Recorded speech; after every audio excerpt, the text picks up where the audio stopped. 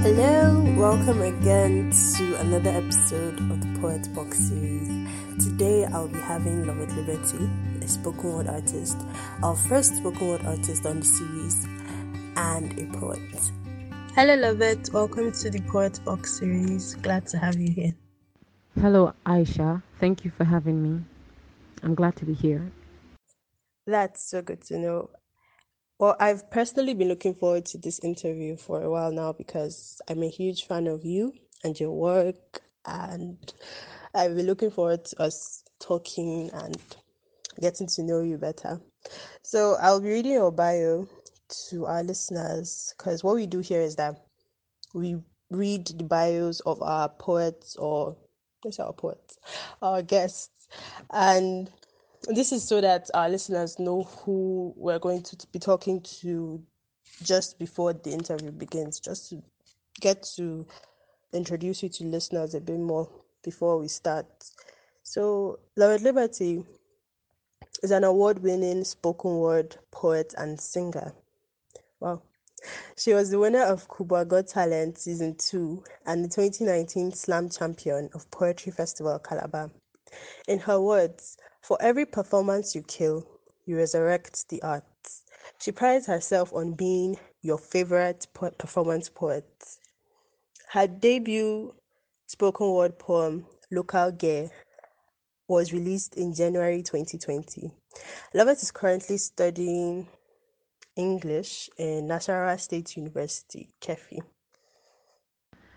Thank you, Aisha. Thank you for being a fan of my work, for listening through to my stuff. I'm honored. People like you are why we do this. Thank you for doing what you do, Loveth. It's awesome and it's wonderful that you're also as excited as I am to do this interview. So let's begin. What was your childhood like? Were there books? Did you write when you were a child? Were there books? No, they weren't. But my pops like speaking big English, and I knew that I liked it. I've always liked people talking, especially people that talks fluently. Yes, I one of my favorite part of being in adult church, yeah, because in my church we had children hall and adult hall, was the testimony. My favorite part of, like, after children hall I go for I just perch around adult hall and they do testimony. During testimony you hear people talk and people used to speak English, and I used to like the sound of people talking, just talking, especially those ones that know how to speak English, like my pops. My dad used to like using polysyllabic words, and I used to like it. So it wasn't books for me, no. But I started reading novels in primary school. We used to call it novels. It's novels. I liked reading novels in primary school. Primary five, primary three, primary five, especially reading books. And from that period, girls are teenage girls usually around that period from primary five to like SS. There were books we were reading, especially Harlequin romance. Those big foreign books that used to have fine cover pages. So that was it for me, reading books. But it wasn't like my childhood. It was more like my teenage days. So my influence, if I had any childhood influence for what I do right now, it wasn't exactly books. It was that my pops knew how to talk, knew how to speak the English language, and I found that fascinating, the sound of his voice. And I grew to like the sound of my voice too. Oh, I guess we can say that it was your pops. I don't know if I can call him pops too, that influenced you into becoming a spoken word artist and doing what you do now. And I love that and I'm glad that you mentioned and talked about Harlequin romance, because that was a huge part of my childhood too, or let me say my teenage life too. And I think it's all Nigerian girls. I don't know whether it's something that's peculiar to all of us, but then from that age gap that you mentioned, primary five to SS1 to 3. And I'm sure we're not supposed to read those books because most of them had a lot of sex scenes, but then all of us were obsessed with Harlequin romance, Mills and Boone, It was good. So you I can say that you had um a very lively childhood, a childhood influenced by public speaking and all of that. Especially when you mentioned the testimony part, because I feel like that's a good place. I've not been to church. Like I don't go to church regularly, but then I've been to church sometime and I've seen people give testimonies, and I feel like that's a very good place or a very good way for people to practice public speaking. Yeah, yeah, it is. Church, even children hall, like my children department in church that year. We used to do testimonies. They used to teach us, like, emphasize on people giving thanks to God, testifying about God's work. So testimonies were really, really a good place. I think that there've never been a time when I wasn't on stage, from children choir to testimony to FCS in school. Yeah, like testimony parties. You know how we Christians believe you give thanks to God and He will do more. So like FCS, you still have to coordinate testimony, or I had to coordinate special numbers, or but I had a lot of there were a lot of times when I was used to being on stage. From childhood I was in children's choir to FCS to mass. There was this mass choir I was, yeah, I sing too. Yeah, there was this mass choir I was in, so I was like the Wale Shoyinka of, when we wanted to write letters, it's Loveth. When we want to do some stuff that required us arranging words together, it's me. They used to call me Supri. So Supri Supri, I don't know if you know what that means. Well, Supri is basically the person that used to speak English and all of that. So they've always been that point in my life where I had to talk, but it was until it was 3 years after secondary school before I discovered poetry. And even when I knew that I liked talking and I liked the sound of my voice, I did not know there was a thing as spoken word poetry until 2016. Having said all of this, how did all of this, the Harlequin novels or novels, as you said, as you called them, the your dad speaking a lot of big grammar and the testimonies in adult church, how did all of this lead you to the path of poetry? In all honesty, I can't categorically say how it all led me here, but one thing I've discovered, I have realized in life, is every step you take or you did not take is leading you somewhere. And I can, however, say that I know it was building up to this place, like looking back in retrospect, um, because, as I said, I liked the sound of my voice. I liked to talk.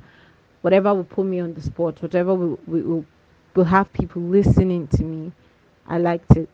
From special number, from coordinating FCS services, every Friday in school, from debates, competitions. Like I had my days of debate competitions. Like I'm saying it like with such emphasis because debate competitions were one of the formative processes, if that's the word, for me in secondary school. From just one to like SS3, I was actively a debate person, going for competitions because I like to talk. And at the point, this wanting to be heard, this wanting to talk, was so, however means sensible, was what made me think that I was going to be a lawyer. Yes, so for 3 years I kept applying for law until, God just helped me realize that I actually do not want to be a lawyer.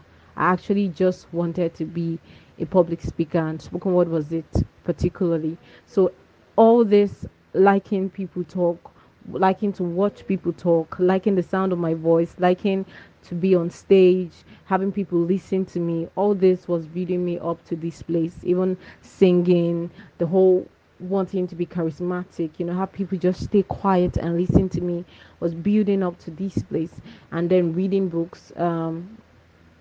Literature is beautiful. Like reading those books, there were you could see characters, like you could see these characters, see their person. You are able to meet different personalities in the book, and sometimes and you just feel like this person. You feel like you've seen something like that.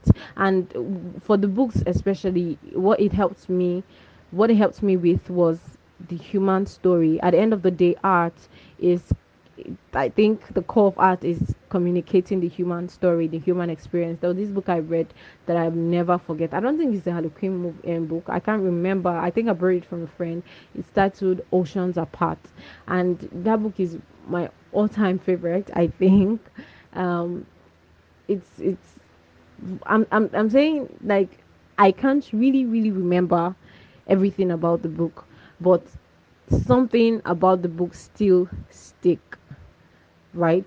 So the human story, reading books exposed me to the human story. Watching people talk made me realize I wanted to talk, and talking made me realize that I was meant for this. Like, and it's made me realize that it's not wrong that I wanted people to listen to me. It's not wrong that I liked the sound of my voice. Somebody said it was wrong one time. The guy said it's pride that is being vain. But you get it. Watching people talk made me know I really love to talk, and I want to be heard. And reading books helped me see how we can communicate the human story through literature. I I think that person that said that it's pride and you're being vain for liking to talk and liking the sound of your own voice. I feel like that person is completely wrong. No offense to the person. The person never listens to this, but I feel like we as people, we need to love ourselves wholly, completely. We need to love who we are. And I feel like if you love yourself, if you like yourself, you would like the sound of your own voice, and you would be you would be happy to communicate and to talk to people. And I feel like that's part of living. That's what living is all about, talking and communicating with people. Because I mean, how else do you live life? How else do you know when someone is living if they don't talk, if they don't do anything, if they don't socialize? I feel like that is living. That is what happens when you live. You talk, you express yourself. And for a lot of us, a lot of people don't like the sound of their own voice. They don't like talking. So it's a good thing. I feel like it's a very good thing that you like to talk, like you like the sound of your own voice. I think it's really cool that you like the sound of your own voice, because for a lot of us, we don't like the sound of our own voice and we can't stand listening to ourselves talk. So I think it's a really cool thing. I don't mind the guy. and if and regards your you mentioning that everything that you do and everything that we do leads to something, and leads us and to a particular path. And I think that's very apt, because that's just how life is. And I feel like that's a very profound comment to make. So what's your writing schedule like? Could you tell us, for instance, how you develop your written works, spoken word pieces, or even how you write the poems from scratch? Could you walk us through that? Okay, in all sincerity, but I don't think I exactly have this writing schedule. Um, I write one by inspiration, two by duty, and sometimes by experimentation. So for inspiration, I feel just there and something just comes to me, right? I just want to write about it. By duty, I get gigs, I get jobs, right? So I have to write, or I'm going for an event. Like there was this time Abuja Literary Society did, there was this open mic we had, and we were doing a tribute. It was like a tribute to one of our stakeholders. I think that's what I call call it. So I had to change. I was supposed to perform a different prom. I had to change to a different song. So something like that is a duty.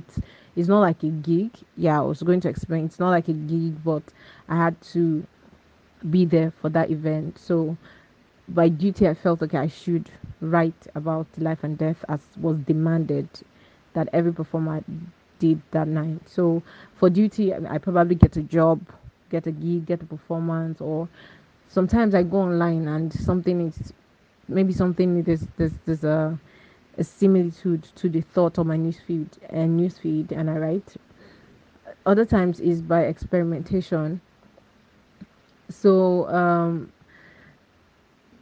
maybe I want to write about something I've not really written before. There were two times I've done that twice. There was this time I had to perform at what's it called? I think National Pharmacy Minini Minini, something like that. I think they had a conference for all the pharmacists in Abuja and I had this gig and I had to write something for that kind of event and it's rare. So I had to experiment what it'd be like writing for something that's not comfortable, um, something that's not comfortable or something that's not like me. The other time was when I had to write. It's also for a job. I wrote for sustainable development goals. I think that's what it's called. Yeah, I wrote on partnership. So usually, I do not exactly have a schedule. I just write. Recently, I've not written. I've not written since for like 3 weeks or 1 month, like new pieces. Have been performing old pieces. I've not written a poem from start to finish. I go on my notepad and I scribble stuff, but like write the poem from start to finish. I've not done that in a while. So in a case like this that I've not written in a while, I would place myself on a schedule because I feel like I have a lot of things to do. So it's in cases like this that have been on a long break that I put myself in a schedule, knowing that I have a lot of things to cover up. There was this time this same thing happened to me around the lockdown. I didn't write from March to April, mid-April, and I had to do a challenge. I had to do 2 weeks challenge, 2 weeks challenge, 2 weeks challenge with three poets. So we were writing every day for 2 weeks, writing every day for 2 weeks. I had a three badge of 2 weeks challenge. So that's what it's usually like when I have to write on a schedule. You get well. Besides that, I just write. I just know I have to write, especially when I am I do not. Okay, I know I should have a schedule. I know there should be sort of like um a because I tend to pursue this professionally. I am pursuing it, so there should be a schedule, should be a calendar, should be a structure to it. I know there should be, but there is not. However, the safe landing for me is that usually I listen to spoken word every day. So what that does to me is help me write. So tell me, how can I listen to spoken word poetry for a month or two, for an hour, sorry, for an hour or two, and not write? It's almost impossible. Like I'm listening to a spoken word piece, and then something just hits me, so I have to minimize from my video player to my notepad. So that's usually what it's like. That's why I said I usually write from inspiration. Yeah. So when I'm writing or reading or listening to a poetry audio or video, I just feel inspired to write, so I go on to write. That's why I write that regularly. But now that I've not been writing regularly, I place myself on a schedule or a chat on a challenge. I should get. There's this friend of mine, Hafsa. She's a great poet too. So after our exams are ending the end of March 31st. So after that, we have a 1 month writing challenge. So that that's what it's like. That's what it's going to be. No schedule per se, just writing every day until there's a schedule, a need for it. Just vibes, I guess. But you do have a bit of a structure, a form of structure in the way that you do things.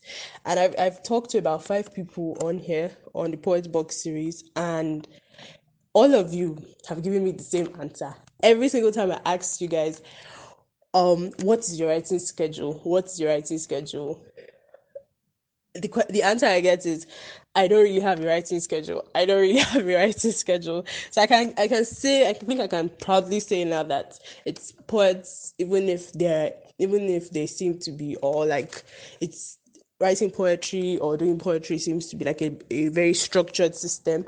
It's not really as structured when the writing is being done. So but I think in your case, you're the first person that I've seen or I've met anywhere at all that says that she listens to spoken word poetry every day. And I think that's really nice because it would definitely, like you said, it's impossible for you to listen to an hour of spoken word and not be inspired to write something.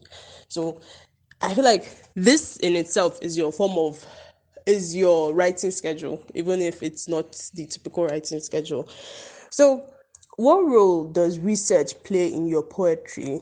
Or do you research or do you not research? Do you just write things? Because I remember that you mentioned that you wrote something for sustainable development goals partnership for a sustainable development goals partnership. So when you're doing this kind of jobs or when you're doing your jobs generally, do you research your works? Research. I do research, yeah, especially for some jobs. However, I try to listen to myself. Okay, like I'll explain. Sometimes when I research a particular theme or topic, I feel I feel like I want to pick everything from the internet or pick everything from what I've read. I don't know if you understand or if you can relate. So there was this time I was supposed to do a job for um, an Igbo community, right? I'm Igbo. So I was supposed to do a job for a spoken word poem, yeah, for this project. And my mentor reached out to me. Okay, I went to the internet. I downloaded videos. I researched and researched the Igbo people, blah blah blah, Igbo, Igbo, Igbo, for like a week. In fact, for weeks. What was I trying to research? You get.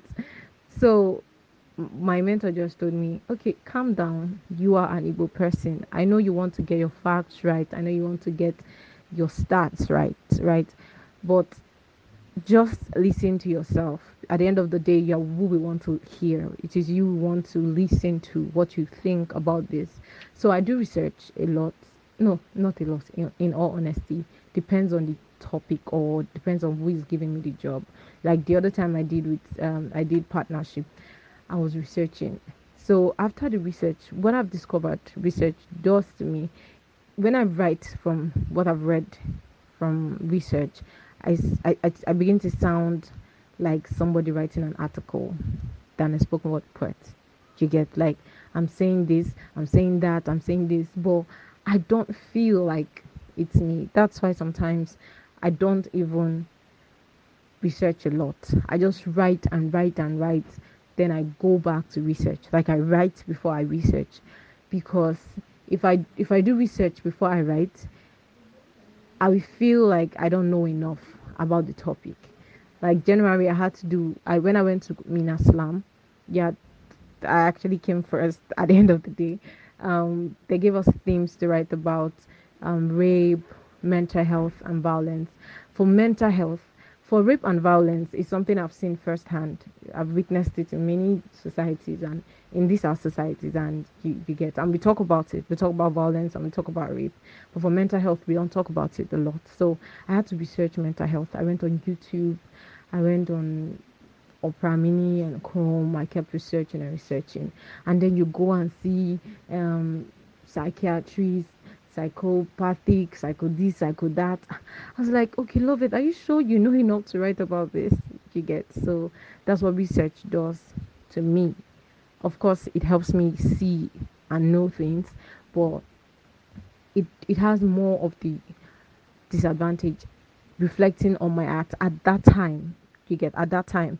At the end of the day, when you research, you know, and you take this knowledge with you, and it's beautiful. But for me, when I'm researching before I write, it makes me feel like I don't know enough about that topic. I will never feel like I know enough to write about it. I will never feel like as much as I am writing on that. I'll never feel like I know enough to write about it. And whatever I write, whatever poem I write from that research, I always feel like it's poorly baked. Like I've barely gone back to that mental health poem. I've barely gone back to that partnership. I just keep it there. Sometimes I just pray that I experience things, or like I experience things on a level before I write about it, more than research. Experience does it for me more than research. Now I can talk about partnership because last year I did a lot of collaborations. A lot of my project that went out came out was from with people, partnering with people, collaborating with people, right? So I can actually talk about it now better because I've experienced it. But last year, at the time I got the job, I barely partnered with people, so it felt like I was talking about something technical, something I didn't know, especially for concerns business and everything. So it made me feel like I didn't know enough to talk about it. So sometimes when I have a topic to write about and I feel like I don't know enough of it, I just ask myself, instead of going to the search engine, I just ask myself, babe, have you experienced this in one way or the other? Do you understand? I just ask myself, do you think you've had a mental health issue? Do you think you've done partnership before? What do you think as an able person? What do you feel? Right? These are things I could have asked myself rather than going to the search engine. You get, maybe I would have researched it much later, maybe when I'm settled into the poem. But researching before a poem is not really good for me. But I have to do it anyway because you need to know your topic before you talk about it. Okay, first, I'm completely shocked that you're Igbo. I never knew that you were. I always thought that were from Middle Belt or something like that. So I'm. This is shocking for me, and I get what you're saying about um research. Research can be really messed up, can be really complicated. It's the part of writing that really gets to writers because you feel like, okay, you know something, and then you start writing and you know nothing about that particular topic, and then you have to research because you have issues understanding what you're researching. And for what you're saying about how you sound artificial, it can be like that because you're just writing about facts. You don't really understand it, you haven't really experienced it. So, and when you said that it's going to be hard for you to write about things that you haven't experienced, I feel like this is something that you would learn later on, because a lot of writers write about things that a lot of writers, poets, they write about things that they haven't experienced, and then it still feels like they experienced it. You get, so I think it's something that you would learn as you grow as a writer and a poet. I think it's something that would come to you. Okay, so I know with every poet there is a community, there's a gang, or as terms would say, I got a gang, me I know. So um I'm sure you have these people. You mentioned your mentor. So, are there people like this? I'm sure these people exist already, but I'm going to ask again. Are there friends you share your works with? Your unfinished works with? Are there people that your gang that you share your unfinished works with? People that read the works that are just coming from your head, that might be scattered or whatnot? Do these people exist in your life, and how important is having these people to you? If there are people or there are persons or there's a gang that listen to my work or read them before I put them out or when they're coming straight from my head, yes, they are, but not as a gang per se. There's one person particularly that reads my work, which is my first teacher, and my friend, my best friend at the moment. He reads my work when it's coming straight from my head, like when you just have a brain dump. Yeah, that's what I call it, or what some people call it, when I just have a brain dump. Like I something is just coming, I just write it down. He reads them at that point. However, it's just him that reads it straight from my head. My mentor, my teachers, and the authorities in my life, poetry wise, I don't just send them my brain dump. I have to do a couple of work and get what I think qualifies for a first draft before I put them out. I don't have a lot of people that read my work first draft. No, You have to be very, very, very close to me, or very responsible for me before you read my work. So my best friend reads my work when it's coming straight from my head, reads my brain dump, reads my first draft. But my mentor reads my first draft, my second draft. We just walk through the poem together. You get, but I don't have a lot of people. I think I know some people that do. Some people share. I belong to a literary society, Abuja Literary Society. So there's this critique group. So sometimes I post my work on there. Sometimes, very few times, honesty. Sometimes I post my work there when I know I am ready to collect whatever suggestions or critique I can get. When I feel I'm ready, you have to be mentally prepared or mentally open to receive suggestions from, basically strangers. You get, because your work is personal to you. Well, mine is, so I don't just put out my work out there. However, besides my when my work has passed the first draft, second draft, third draft, and I have memorized it, I think I am ready to share it with the world. I go to this same Nigerian society, I go for open mics and I perform the poem, and they critique the poem at that point. When I am ready to put it out, they critique it at that point, and I still have a lot of work to do from their critique. Like, they tell you, okay, I think this could do better. I think this was not good. I think this is good but can be changed and all of that. You should attend one of our open mics, right, and see what the critics are like there. But I don't share my work to such wide a community at the first point. I share with just a couple of very few persons, my best friend for a constant, and share my draft to my mentors. And when I'm ready to share it to the world, I take it to ALS open mic and perform it there and hear what they have to say before I probably go to the studio to record.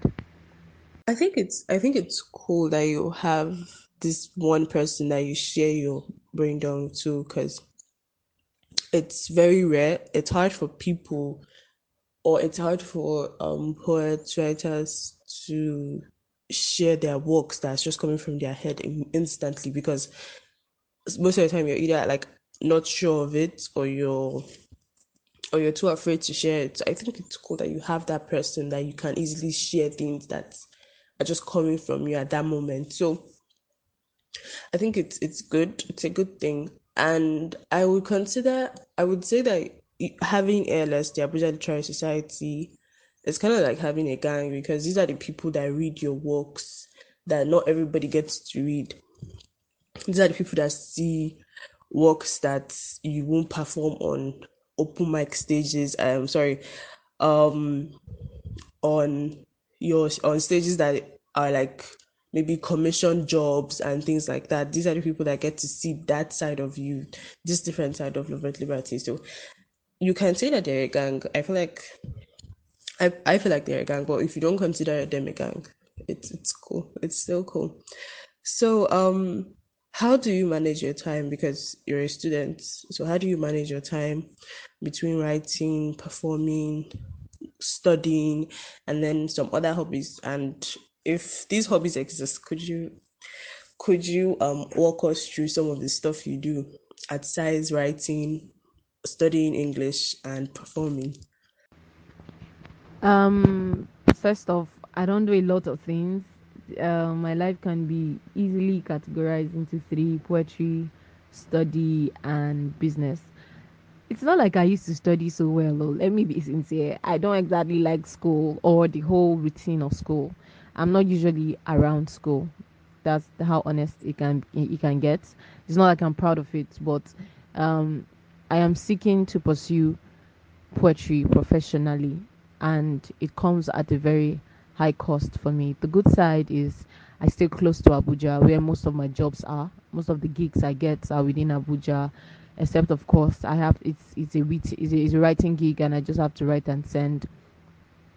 Thing is, sometimes I don't manage my time well. Sometimes I actually think I don't give. I haven't achieved balance. I don't think I manage my time well as I should, in all honesty. No matter what we have to do, we still have 24 hours in a day. it cannot be more. I don't think God would wake up and increase it to like 30 hours a day. Still, I would say I would choose to give poetry priority over and again. School is important to me in that I need the certification. However, I I I give it third place. So in all of my mismanagement of time, poetry for me, business for me, and school. Business for me because school would have come for a second, yeah, but business for me because I need to support my mom in supporting myself, right? And I need to support my poetry. You need money to pursue poetry. Yes, you need money to pursue poetry. You need money to create content and everything. And I I cannot, I don't know. I don't think it's not a thing of if I can wait to finish school and all.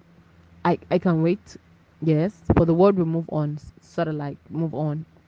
And I am trying to build a life for me before, build a life, build a fan base, a customer base, so that when I leave school, I'll have something to fall back on. When I leave school, I want to start pursuing poetry professionally.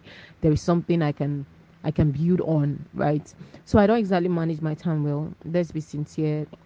Some people that, yet last week we had this paper, and I was chatting with a friend, a classmate of mine, who takes us tutorials. It's exam period, and this guy like me, like literature. He's part of our Creative Writers Association here in Kefi, and he was talking about how he admires me and what I do. And okay, DK Chukwumerije just called me. Okay, I just called DK Chukwumerije about the interview I ALS was going to have me on their book jam. So I just made the call with DK Chukwumerije, trying to reschedule. Right, I was supposed to since they were interviewing me 7 to 9. I called him to see if they will actually push me for later, maybe around 8 or thereabouts, because I had exam 3 to 6 and tutorials 6 to 8. So I called the Gate Chukwumerije to reschedule if they can have me much later. And I went back to the guy. We were chatting about books and spoken word poetry. And you could see in his eye that, oh, I actually admire you. You even know somebody like DK Chukwumerije and all of that. And he was wondering, and okay, the conversation came up about having to choose between school and poetry. Then I told him, I hate to do this. I hate to have to choose, but I have to choose because right now I cannot do a lot. I cannot give a lot of myself to all of them equally. So I'm saying I don't really manage my time well. Some things have to suffer. Yeah, some things have to suffer. Sometimes it's poetry that suffer for school. Sometimes it's school that suffer for poetry. Sometimes it is my business. Like for the last 1 month, I've not been doing any business. School and poetry. But in all of that, I'm trying to see if I can get a bit of balance. It's not really working as it should, but I'm trying. And for hobbies, I don't do much. I like to cook, but except I'm in the family house where I have to cook because it's a duty. um Another hobby don't come another hobby don't come in front of all of these things. It's music, it's poetry, it's school, and it's business for me, and I just do them. I pray for grace to manage my time better, but right now we'll have to make do with what we have. First, I think we need to get you some hobbies, and we need to get you something that you do to have fun aside doing all of this. And I can completely understand what you're going through, because it's not always easy to have these two things clash. There's on one end you getting a certificate, helping out your mom, that's your duty basically, and then there's your passion. So you can't pick one over the other, and it can put you in such a position that would be very difficult. So you mentioned talking to Duke Chukwumerije. I think it's kind of apt to ask you what or which contemporary poets inspire you. um is that like which one, or can I have a list? I think I have a list of like five of contemporary poets that inspire me strongly. Okay, I will start with my immediate community, Abuja Literary Society. DK Chukwumerije is there's something about him exactly that inspires me that goes beyond his art, and that's his humility. I think DK Chukwumerije is one of the most respected poets in Africa. Still, DK Chukwumerije comes to ALS, Abuja Literary Society, almost every weekend, and gives his all in teaching and advising people. Like, one of the things that's still keeping me, that will be keeping me in Abuja Literary Society, is their openness to teach, to help, and to grow talent for poetry, especially as it concerns me. Every time I try to perform in the open mic and we see big fishes in the art open their mouth to correct, to teach, to applaud young people like myself, Bash, I mean, any also, these people are not your mates.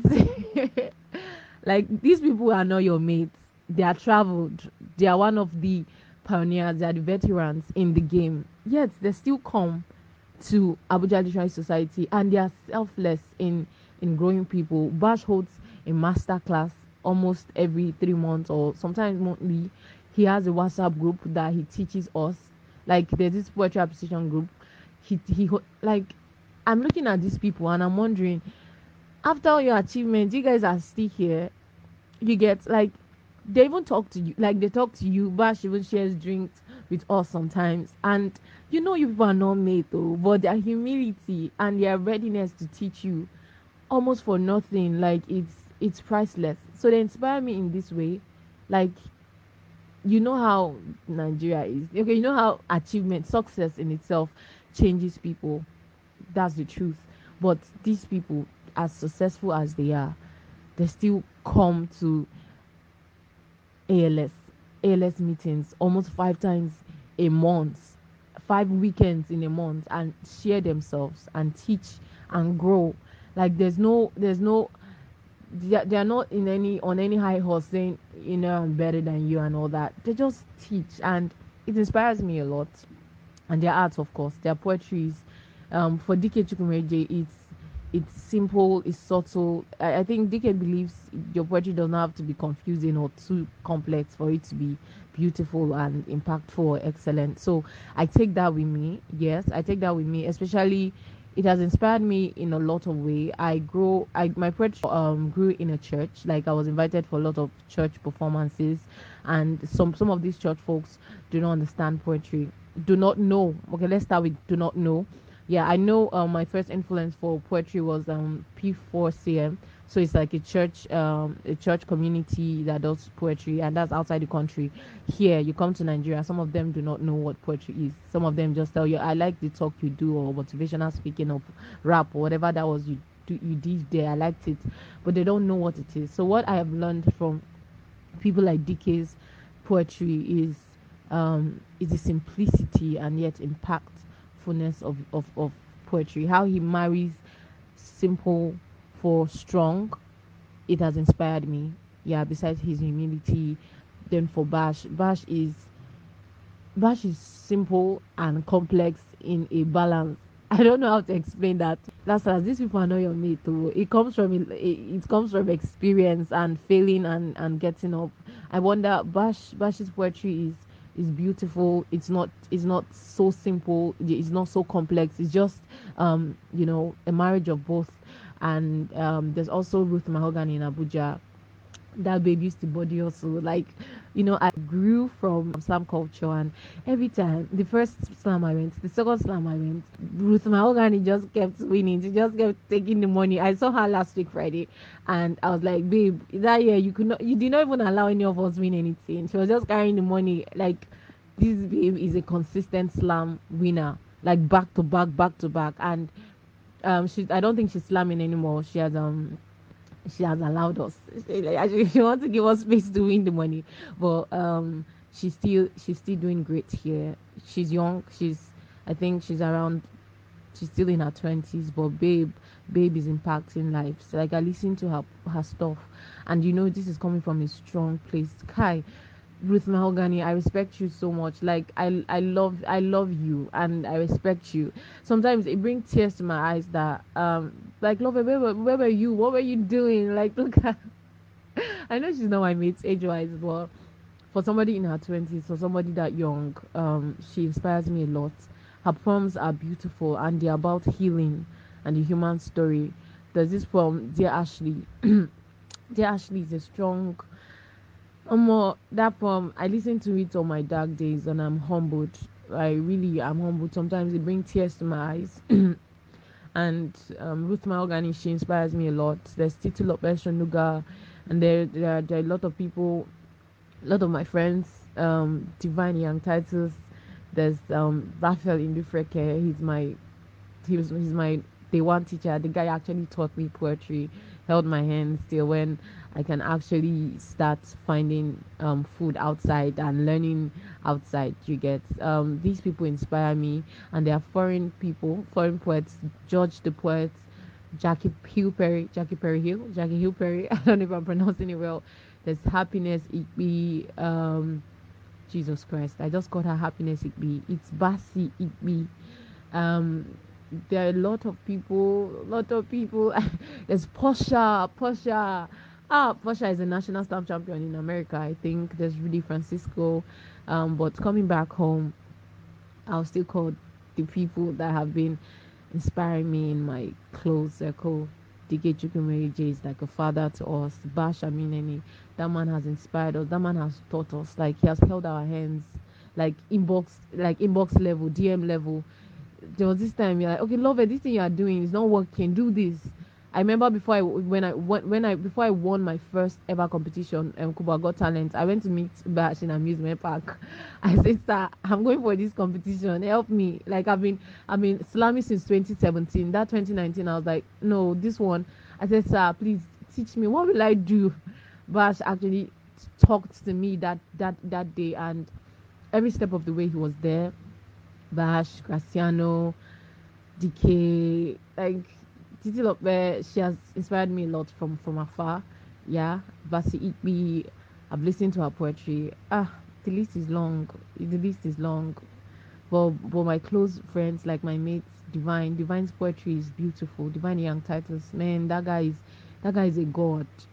No, he's yet to come out there, but that guy is a god. You read his work and you're like, Jesus Christ, what am I doing with my life? What am I doing? Let me just stop there. But I really appreciate all these people that you don't know who you're inspiring, or really you don't know who you're inspiring until you hear them tell you how much your work have helped them. Well, that was a very comprehensive list, and I've also had the honor or the opportunity to be in one of DK Chukwumeri's classes. I think that was last year for Elite Fest um poetry workshop, and he was awesome. Basically, he taught us so much. He taught us that same thing about simplicity, about not having to be so complex when you write poetry, but then still being able to give profound pieces and have this this awesomeness, this profoundness exude from your work when you write it, just from that simplicity. And then the humility really jumps out from him. He's a very humble person, very simple person. So I get your faves would be this many because you are in a community of people, and I it's really cool. I find it really cool that the people that inspire you are close to you. Bash Amuneni is close to you. DK Chukwumerije is close to you. Ruth Mahogany and all these other people that are inspirations to you are close to you. So I would like to ask, because this is the one question I like to ask spoken word poets, because I find it very shocking. Can I say shocking? Shocking that you guys come on stage and you just perform effortlessly, no mistakes, you don't forget your lines, nothing. So I like to ask, how do you deal with anxiety on stage? How do you cope with it? How we deal with anxiety on stage. First off, let me put it out there. What you guys see as these guys are performing effortlessly. It's birthed from a lot of effort. I know you know that already. But somebody like you, that's this fluid and eloquent at what you do. It comes with a lot of effort. Back to the question. How we deal with anxiety on stage. I don't think that I can particularly share how to tips or tricks to that, but um, you know how people say find home in stuff. I don't know how to explain it, but there's something mentally that suits you, that just pets you, rub your hair till you're quiet. I don't know if you understand. There's maybe you think about somebody or something that calms your nerve, right? um for me, I don't exactly know what it is, but when I go on stage, I just try to focus on anything that helps me breathe slowly, that calms my nerves. On Saturday, I went for an event at a food vendor opening, Nestos in Gariki, and it was an outdoor event, and I was a bit nervous for like 2 to 5 seconds. So I was trying to find something mentally to latch on. I didn't find. I just looked around the stage and I saw this woman. She was smiling. She was smiling. Like her smile was so real. Like she was listening to what I was doing, what I was saying. I was performing local girl. She was smiling. Felt like I was talking to her, or I was affirming her to be beautiful. And I don't know, her smile just made me feel so calm. I had to be selfish and focus on her for a while till I could really start looking at the crowd.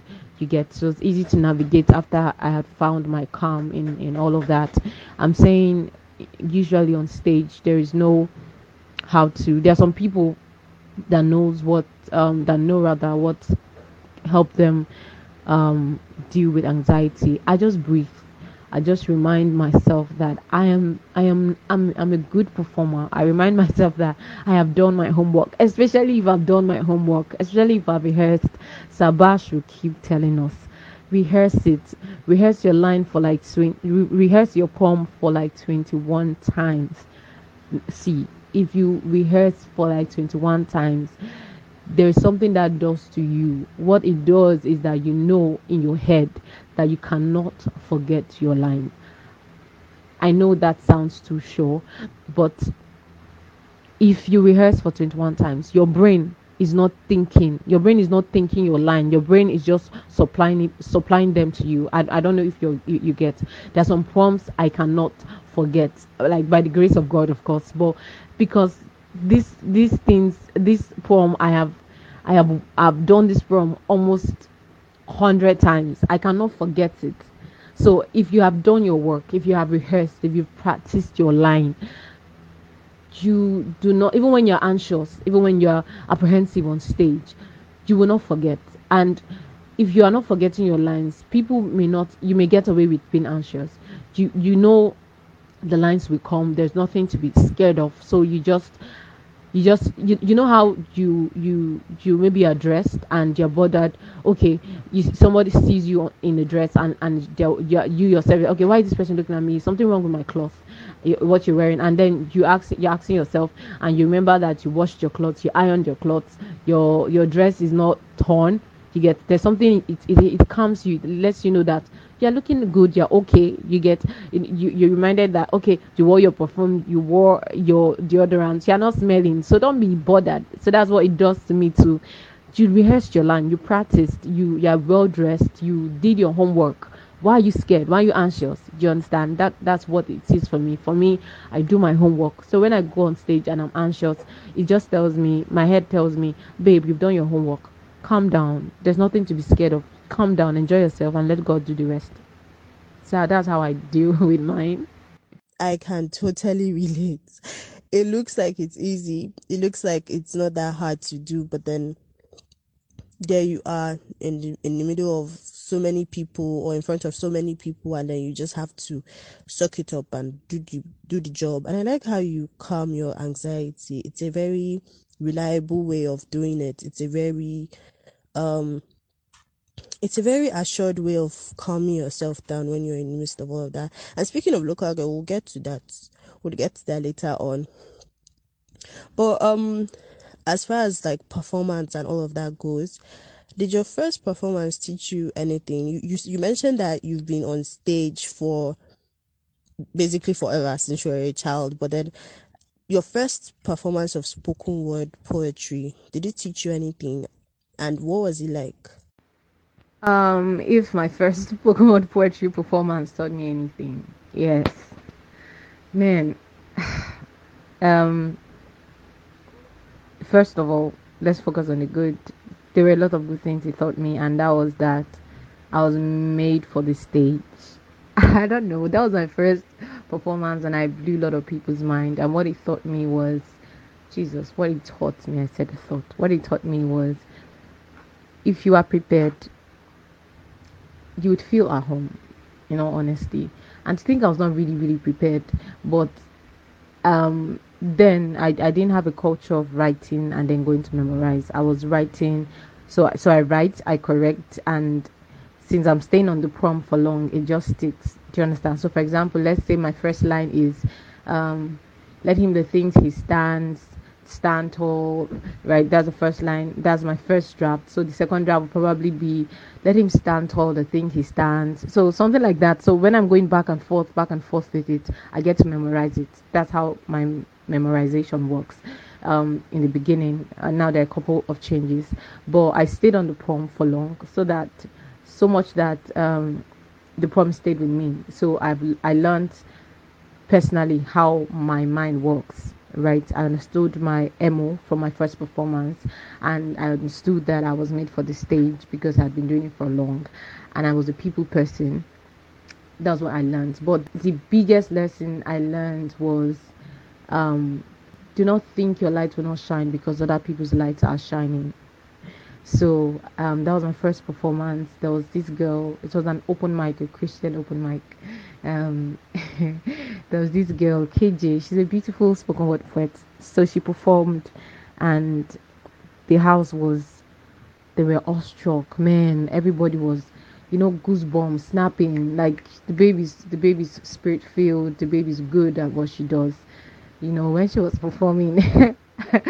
I was so nervous. I was so scared. I was so intimidated. It was my first time, I was so intimidated. I went to pee. Like, I told them that I was not ready to perform, that I should put my name down, down, down the list. That I want to go and pee, that I'll be having a series of visiting the toilet. That's how nervous I was. I was so scared. Like, nobody knows this story except my boyfriend. I told him. I think I told KJ. That was years later. But who would have thought that I was scared that day? You probably would not think so. I have learned from that experience to not look like your fears. You know, when people go on stage, you don't even know what is going on with them. They go on stage, people take pictures of them, and you see these things, and you think they have it all put together. Somebody that saw me on that stage that day, a lot of people did not even believe that was my first time performing poetry, but that was because they saw me put out my A game. Those guys do not know what I had battled, the fear. Like, I went to the bathroom many times. I was scared. Like, I was scared. I had never performed poetry before. What if I forget my lines? What if Okay, I actually forgot my lines, but they didn't know because I since I was a singer, I just sang and was trying to remember my line, and then I went back to performing the poems. So people don't know what you go through until you show them.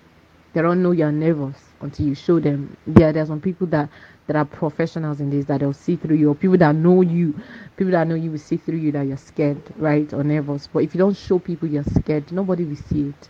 Nobody will see that you don't know your lines. Some people will, but nobody will see that you don't have it all put together. People see what we let them see. the whole show business is sometimes an illusion, right?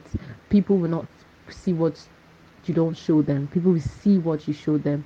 I have learned this from my first performance. If in all of my fear and all of my apprehension, nobody, I pulled out a great show. I got people shouting and snapping. Then there are a lot of things you can do if you just tell yourself that, man, I was meant for this. I am meant for this. I am going to go there and give my best. So I have learned to face my fears. I have learned that people are great, that people are best at what they do doesn't make you less of being the genius or the perfect or the beautiful artist that you are. I can imagine how that must have felt. You'd have been so scared and so confused as to what to do at that point. And thank you for sharing this story with us. You mentioned that this is the first time you're telling anybody else except your boyfriend and KJ. So thank you for sharing this with us. Um, so apart from poetry, do you write any other thing apart from poetry? What other genres do you explore aside poetry in terms of writing it? In all honesty, but I don't exactly do other genres. I don't do other forms. I just do spoken word poetry and songwriting. Um, I thought about trying a podcast sometime, but right now I just want to focus on poetry and songwriting. There was a time I was really broke, especially during the COVID-19 lockdown and no event and everything. And I was thinking, what can I do? What can I write? How can I get writing jobs, freelancing jobs? My friends were shouting Upwork, Fiverr, blah blah blah. I I just realized that I was not exactly interested in any other form of writing besides spoken word poetry and writing songs. During the lockdown, I started writing songs actively. Yeah, I did my first live recording session last year, October.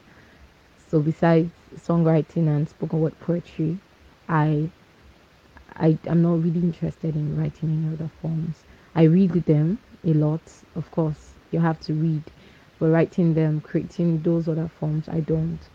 Except page poetry. Sometimes I try that out, page poetry. I try that out, but I realized I actually don't want to write page poetry. Like you know how you want to try doing stuff, and when you try them, you want to go back to what you like doing. So sometimes I want to write page poetry. Discover that I am beginning to sound. It begins to sound like spoken word poetry. It sound like in that I'm writing to perform on stage. So spoken word poetry and songwriting for me. Yeah, like I don't know. I just like that. A friend of mine was telling me, okay, a classmate of mine, not a friend of mine, was telling me how he read nothing less than 80 books during the lockdown.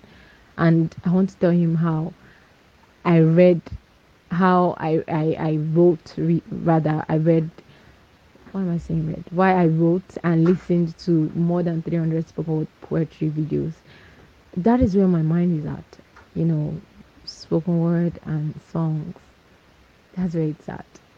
But I can't really tell, moving forward, you grow and then you get new interests and you want to experiment other things. But for now, just spoken word poetry and songwriting.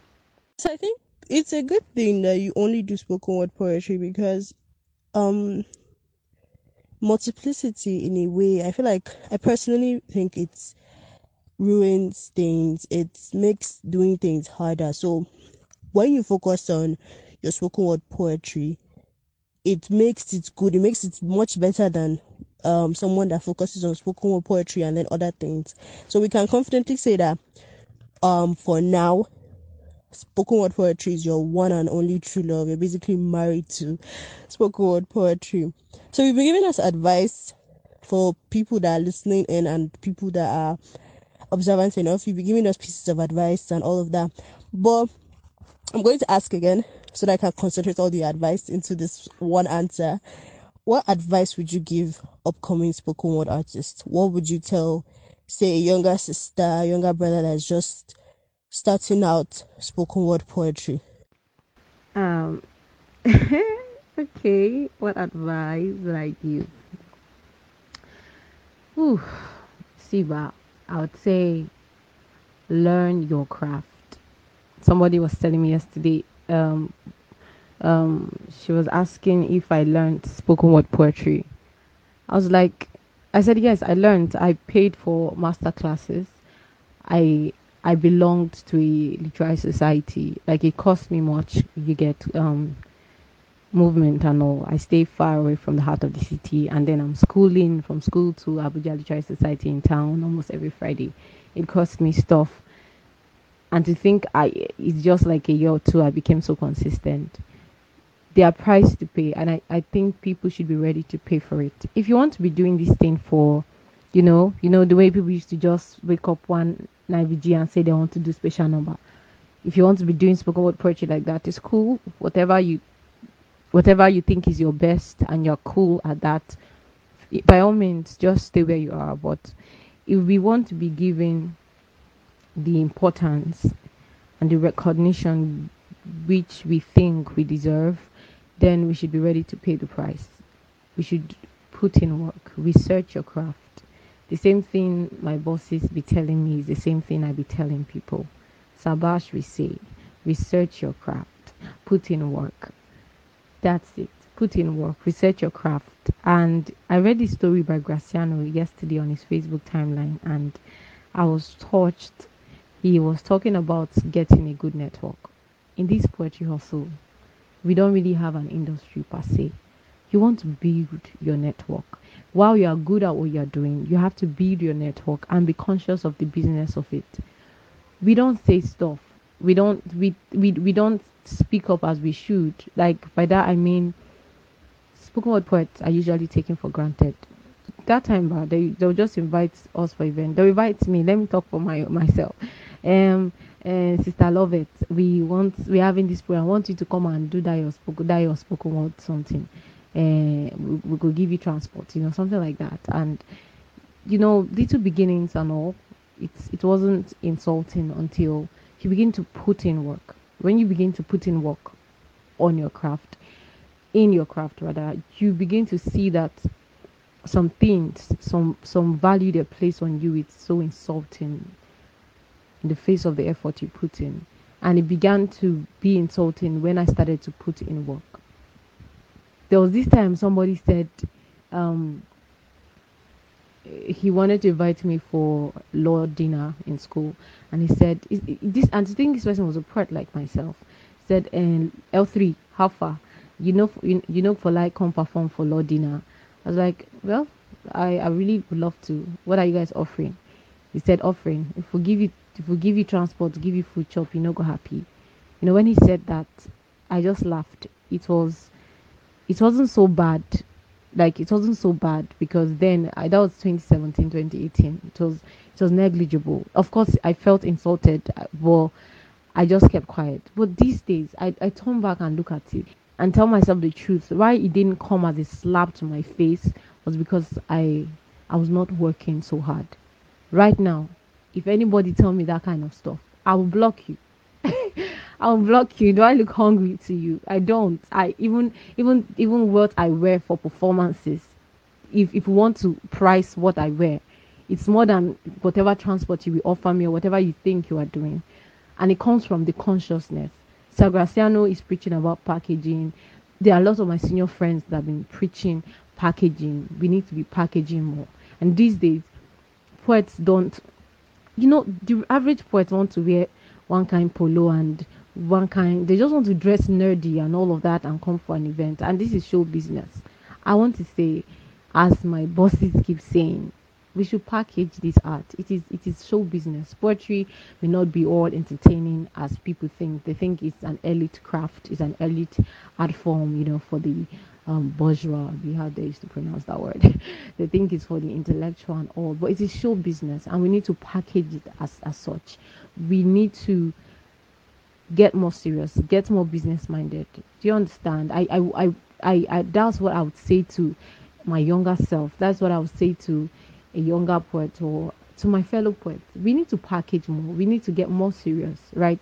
And research your craft. Know your onions. If not, people will take you for granted.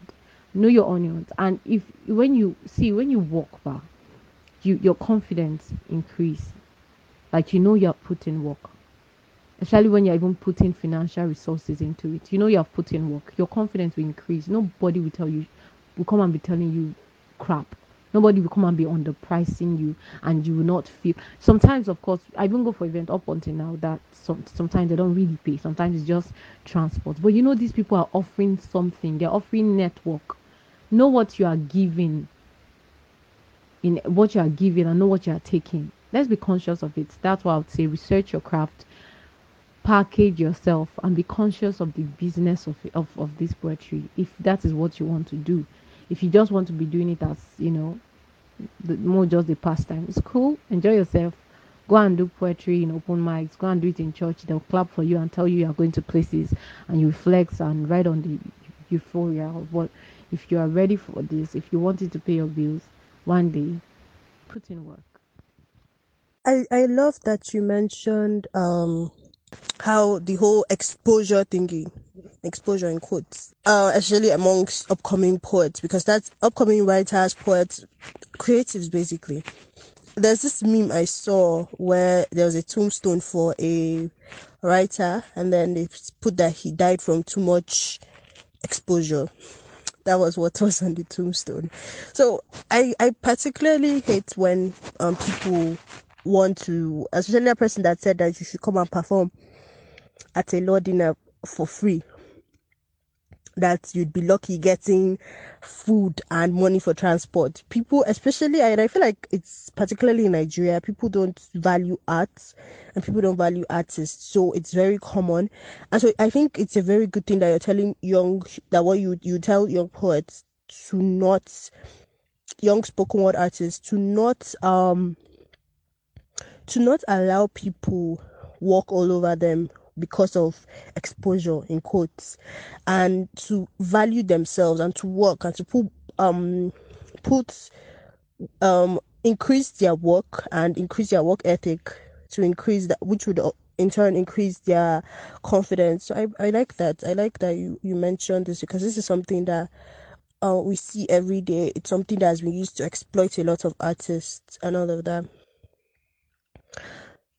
So for your piece, local girl, I said we were going to get back to it, so this is me coming back to it. I listened to it during ALS poetry jam. Was it book jam with the Zimbabwe Arts Council? That was the first time I heard it, and I absolutely loved it. Congratulations on publishing it this year. So the themes in the poem or in the piece are largely political. They are simple, but then they are largely political. So could you talk about the poem and the piece and the process of writing it and all of that? Local girl. That poem was me looking into myself and asking what influences my preference to things. Why do I prefer a dark skinned guy? Why do I prefer spicy food to junks and all these big, super, super kind of meals? Why do I like this? Why do I like that? Why do I like curvy women, as opposed to slim or skinny? Why do I like thick? Like, why? What is influencing this? And I realized that it's because I am African. Now, it's not because I've not seen otherwise, not because I have not been exposed to otherwise.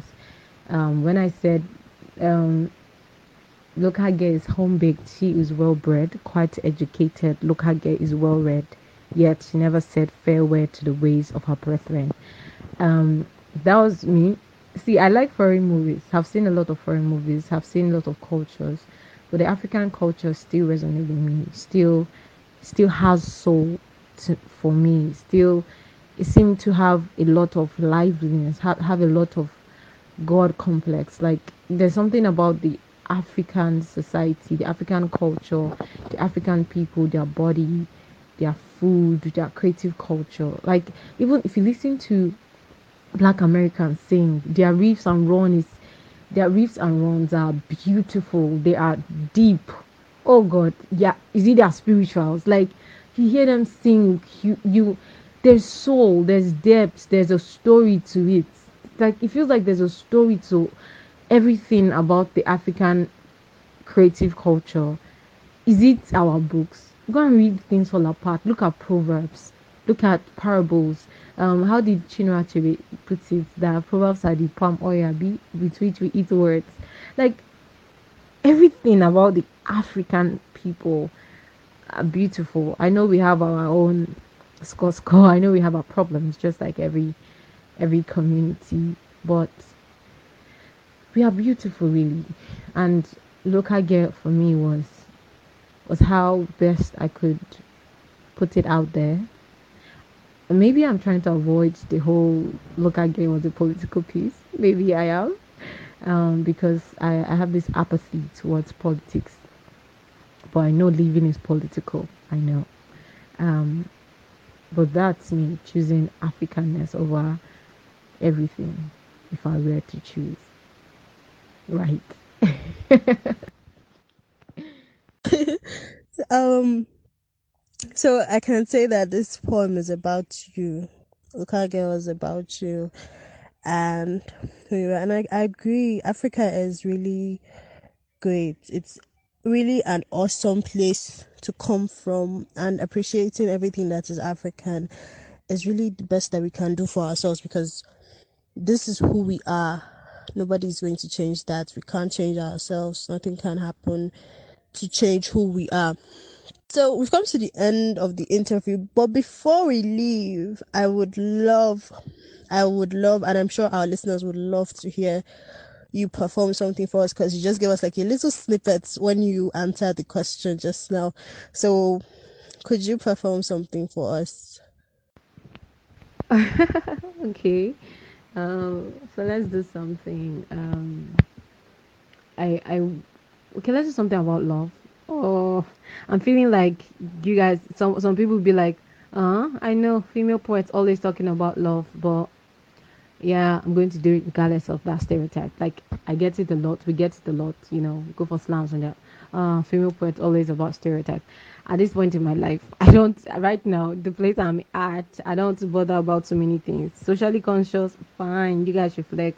I have a lot of socially conscious forms that I don't even think about right now. Let me just do love, something soft. Um. So let's go. This one is titled "How You Died." They say suicide was how you died.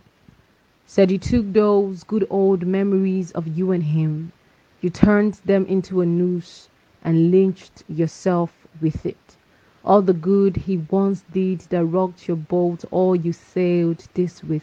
The stale kisses, the frail wishes that someday you'd be his missus. You stayed sniffing the sweet scent of what existed and tricked yourself into not perceiving all the shit he was dishing while wishing things were different.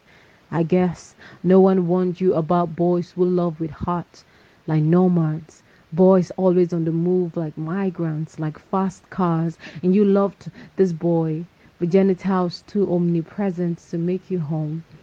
To him, you were just a warm bed in a cold night somewhere at his crossroad. So as early as cockcrow, he moves on to the next girl. What you don't know is his belly is the size of a pit, waiting to be filled with kisses of women like you in their hundreds. But you eventually knew, didn't you? Then why didn't you spit out his name from your mouth? Look at you now, a woman with an issue of blood because your heart do not stop bleeding. Yet you do not stop needing this knife of a man under your sheets. Waiting for him is to you a ritual, as going and coming is to him habitual. When he knocks on your door with the backpack full of heart he's broken, your arms fly open. You welcome him in. You feed meats of you into his teeth, kiss after kiss, moan after moan. And when he leaves with his belly filled, you're left cold and alone with this souvenir of burning desire. Loneliness returns with a tongue of fire, tells you it's just you left in this dance floor, yet you turn your relentless love into a lab. You diagnose different ailments for your legs. You diagnose different ailments for your legs. Yesterday was arthritis, today is a rupture. Any defects to convince yourself that your legs are not in a good state to walk away. Any defect to convince yourself that your legs are not in a good state to walk away, that you were stuck in a way. So they said suicide was how you died. Said you took those good old memories of you and him, you turned them into a noose and lynched yourself with it. Thank you. Woo! I hope you can hear my snaps. That was beautiful. That was awesome, love it. I loved the reference to the woman with the issue of blood. And I think, yeah, people would say that female poets write about love and all of that. I think that's a very stupid stereotype, actually, because I don't write about love. I don't even. And I know a lot of female poets who can't write about love. Like love is not their topic. And this particular poem isn't actually a love poem, it's a heartbreak poem. So it's beautiful. It was lovely, love it. And with this, we've come to the end. Thank you so much for talking to us, for sharing personal details with us, for letting us into your mind, letting us into your process, your background, everything. Thank you so much. Thank you, Aisha, for having me. Thank you, Poet Box. I'm honored. I appreciate this, and it was fun chatting with you. Like you make talking easy or sweet, and you get it. Like there's some people that get you, and you just want to keep talking. You're one of those people that just get somebody, and it's cool. Thank you once again. I enjoyed myself. I'm happy that it made you feel that way, love it. It was awesome having you as well. And thank you so much. Thank you. Goodbye. All right, that was me, your favorite host, in conversation with Loveth Liberty. Make sure to tune in again on next episode and also expect some goodies from us real soon. Goodbye.